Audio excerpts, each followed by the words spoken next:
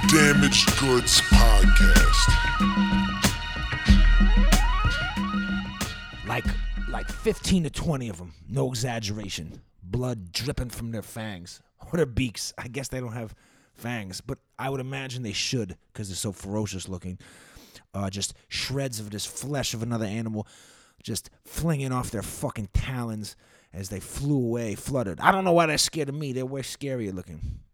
But that was the pack of vultures. What would you call them? Is it a pack of vultures? A gang of vultures? A giant crew of vultures feasting broad day in the street, the road rather, Mexico 1, the only main highway going through the Baja.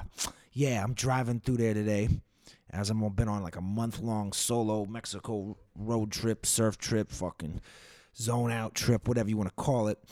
And vultures are very common in the Baja. It's desert. I mean, it's a peninsula. Got water on three sides of it, so it's very coastal. And there's, palm trees in the lush parts, but very deserty. It's like California, Southern California at least, just less palm trees and less rich people. Vultures are common. You don't got to worry about them, dude. Don't be shook of the vultures unless you're dead. And if you're dead, then it's already too late. They just like to feast on the dead carcasses. And on Mexico 1, which is the same highway as California 1 that runs down, the PCH, as you may know it if you've ever been to California.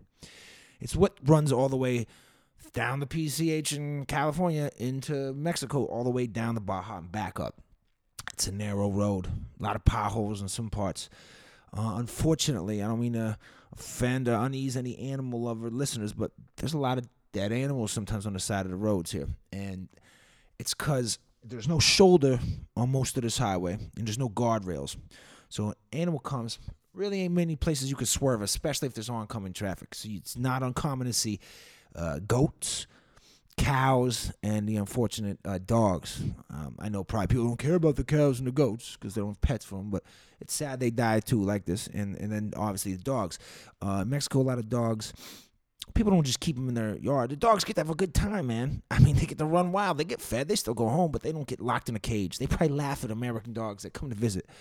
These dogs have way more fun. They get to come and go as they please, and they still have their balls. They still have got dog testicles. As the hilarious comedian Bill Burr said, I'm pro dog balls. So am I. I don't know. Maybe it's not good. Call me crazy. I was your best friend. Funny. I don't cut off my best friend's balls. Anyway, the dogs roam around, and in this case, it's kind of dangerous because they play close to this main road sometimes. And these are big trucks coming through, small trucks, 18-wheelers, oil tankers, or just little SUVs, and they get clipped. And it's sad, and they lay there. And then you got these vultures that you don't really see often. They're usually waiting in the cut, waiting to come get their snack on when he's dead. And I'm driving up this morning. It must have been about 10 in the morning. I've already been driving for 3.5 hours in the middle of the road. And so I have to swerve a little. Thank God no car is coming. I don't know what animal it was in the middle of the road. I couldn't tell. No exaggeration. 15 to 20 vultures getting their grub on. I'm talking all-you-can-eat buffet, shredding this thing. Now, I kind of slow down. I try to pull over. I know this made it sound sick. I wanted to snap a pic of this, but they flew off way too quick. And actually, I thought I was going to crash into the vultures. I've had birds fly into my windshield before. Now, granted, they saw me coming, but these are big birds, dude, or vultures. I don't know if they're birds or what they're called. I'm not a fucking animal scientist. I don't even know the right word for that. Anyway, they fly off, but some of them are still snacking as my vehicle swerves and approaches. And, dude, my windshield almost got hit by 2 vultures. Your boy, the Snake Man, almost had a fucking cracked windshield with vulture blood everywhere. And they took off, and you could see blood, no exaggeration, blood and flesh dripping and flying and falling from their talons and their beaky, fangy things. And a vulture ain't a pretty-looking bird. These things do look ferocious. So that was the start to my day, and it's been a adventurous last couple of days. I'm on my drive back up into California, and first day I'm driving back, which is yesterday, dude. It was 9 hours, maybe a little more drive, and that part is a very windy. The roads are windy, and the wind's kicking. And like I said, these are narrow. It's also downpouring in Baja, Mexico, which is very atypical this time of year. That generally happens in the August, September, October months. So it's fucking pouring. And because just like places like California, where it doesn't rain a lot, the oil that is dripped on the road from previous days, weeks, and months kicks up. creating oil slicks, making hydroplaning all the more likely. And the drivers in Baja aren't the greatest, and it's a very erratically driven part of the country. And so it just makes the danger a little more intense, which, I do love me some danger, but I was hungover. I slept 4 hours the night before. I was in Cabo the night before, solo dolo, raging, wilding around, running into all different establishments and houses of ill repute and doing certain substances and dabbling in this and that and eating late night tacos and not sleeping and then driving 9.5 hours in this pouring rainy conditions. And then today I'm driving and I goddamn almost ran out of gas in the middle of the desert of the Baja where there's nobody or no thing or anything for hours and miles. I always plan out my gas stops. I've got these places, these gas stations that I know pin dropped. I know exactly where they are. Thing is, sometimes the shit just fucking gets closed down. 2 of these gas stations that would have been in perfect place for me to refuel fucking shut down. And there ain't no cell service at this part of the Baja. Thank God I came across this dude slanging gas out of his pickup truck. That's what these people do in these situations. It's a good way to make some income and also provide gas for little small areas and pockets where the big Pemex, which is like the main gas station, nationalized gas station in Mexico, when they're shut down. So, dude, I was about to lace my motherfucking hitchhiking shoes on and boots and strap up and get ready to do some walking, dude. But thank God, dude, I got 29 miles away from being stranded. And then I drove. Now, that was after I drove through Vulture City. Vulture City was like the highlight of the day. But then I made it. It's been a wild one in Mexico. I'm having a blast. And one thing, so I get to I didn't realize this the whole time I've been down here this month. And I've been here so many times. I didn't realize this, but so I get to this restaurant in San Quintin. I can't fucking pronounce it. I speak Spanish, and this word is just a strenuous word for me to pronounce. Anyway, it's Quintin with that apostrophe. I get to the seafood spot right in the water in this little wharf area, and I asked for a bottle of water. And you generally have to ask for a bottle of water. You unless you live here full time, you don't drink the water out the tap. You don't even fucking brush your teeth with it, dude. And everyone who thinks they can, they're always proven wrong when they're shitting out their fucking ass and ears and mouth for days. I've seen it. I've experienced it. So he says, nah, we don't have any. I was like, oh, do you got agua purifica? God, I'm butchering this shit. It just means purified water, which is it's not new in households, but it's a newer thing to be offered in restaurants. And you just don't want to make sure you're not getting ice or the tap water. So he's got that. And it made me think about how many times actually I came across this last time here in Mexico, where their restaurants, at least, are not offering bottled water in an effort to be more environmentally sound, which I dig. I'm fully into that. And there's a lot of places where they don't have straws, or they got those fucking cornish material-made ones like the States has. And I like that. It steps in the right direction, and it was impressive to see that. I don't know why I didn't put it all together until just tonight, but that happened to me so many times over my trip. And it just makes me happier when we think about that shit, and try to incorporate it. It's hard. I know. It seems daunting. You got these polar ice caps melting, global warming, and the whole mentality of, we're all going to die in 30 years anyway. What's the point? I get it, dude. I kind of feel that way sometimes. But if we could just do a little bit on our part each, it helps. Maybe it helps. But why not try? Huh? Why not fucking try? Anyway, this podcast is entitled Dick Tricks. Dick tricks. No, this isn't like pulling rabbits out of your hat with your penis and shit. It's when your dick plays a trick on you. Or ladies. I don't know what the word we would use is. Pussy tricks. Vagina tricks, if you will. Pussy prestiges. Have you ever seen the movie about magic, The Prestige, or read the book, which I actually have because it's one of the fucking best movies ever. The Prestige is the third step in a magic trick when, the reveal, the whole thing comes together. The punchline of a magic trick. The pussy prestige, the pussy tricks, the dick tricks. Your dick can trick you, dude. You gotta exercise some kind of power over that thing. Your dick will trick you into fornicating with women that you're not even attracted to, but just at the moment you are. Or fornicating without the use of protection, and now you got a baby. Or you brought something home that you didn't want. You got a souvenir, And what's funny? People always think, like, the guys are always trying to, like, you hear stories, I heard stories of guys always trying to, like, talk the girl and not using a condom. I'm way too fucking paranoid to do that. I always do. I've had many a woman ask me not to or encourage me not to. And sometimes I've definitely gone along with it. I'm not a fucking saint. But I think it's very much a two-way street. But we got to be a little more safer out there, y'all. Be a little more safe. The unwanted pregnancies and most importantly, unwanted diseases, some which can be terminal. We don't need that. Don't let that dick pull a trick on you. That pussy pull a trick on you. Dudes letting their dicks trick them, dude. We get tricked into doing things because, if you listen to people who know a little bit better about this stuff, like the primal essence of humans, especially man, that biological grounding that we all possess, we still much want to procreate. Guys, sometimes it's hard, especially if you haven't had sex in a while or something like that, a couple weeks or months or whatever it is, you're probably not thinking that clearly, and then you're kind of getting that, grunty, like fucking ape style mentality. Every time you see a fucking beautiful chick, you're like, in your head at least, you're like, oh my God. Some people don't keep it in their head. Obviously, they act it out verbally or sometimes physically, and it's terrible. Those are the wrong things to do. That's why you got to get it out your system. Your dick will start to play a trick on you, making you think you really are some ape-man, caveman, monstrous man. I mean, you can't even control it, man. It's like a power above your own power. And you can't think clearly. That's why it's important. You got to think clearly. You got to get that shit out your system. People always make that joke. Dudes like jerk off or some shit before they got to do or anything of magnitude. You do think more clearly. If you're stressed, if you're wavering, waffling on a choice to make, you're on the fence about something, maybe you got a big business meeting, or maybe you're like the fucking politician that's going to fire missiles or decide what to do in a war situation, or an athlete. I don't know. You want to think clearly, dude, do that. Or like if you've got your lady friend handy and you guys have some fornicating love time, you'll think so much more clearly, and your dick will be unable to pull any tricks.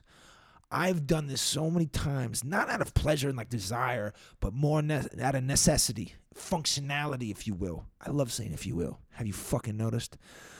It helps you think clearly, some of these people who do the most fucked up violent shit or hate on women or do dangerous things in the world, maybe the guys who go shoot shit up or something, maybe they needed to jerk off more. Maybe they really needed the intimacy of a woman. That's why you should legalize prostitution.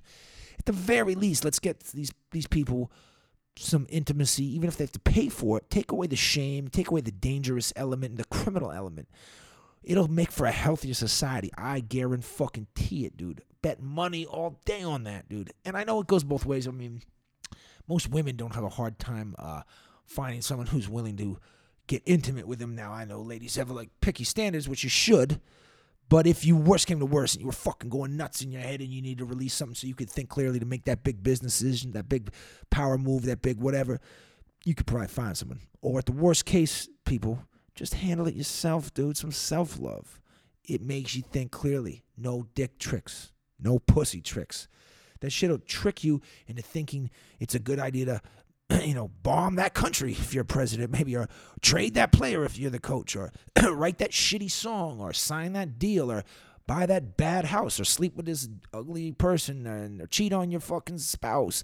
So, a lot of people cheat because maybe their significant other and them aren't as intimate as they used to be. And it's hard to broach the topic. I know, I've been there. I mean, shit, read my book, Quicksand. Quick little shameless self-plug. Jake Frazic, Quicksand book, out now, available everywhere. Amazon, Barnes & Noble, Kindle, ebook, select mom and pop bookstores, whatever. Google Books.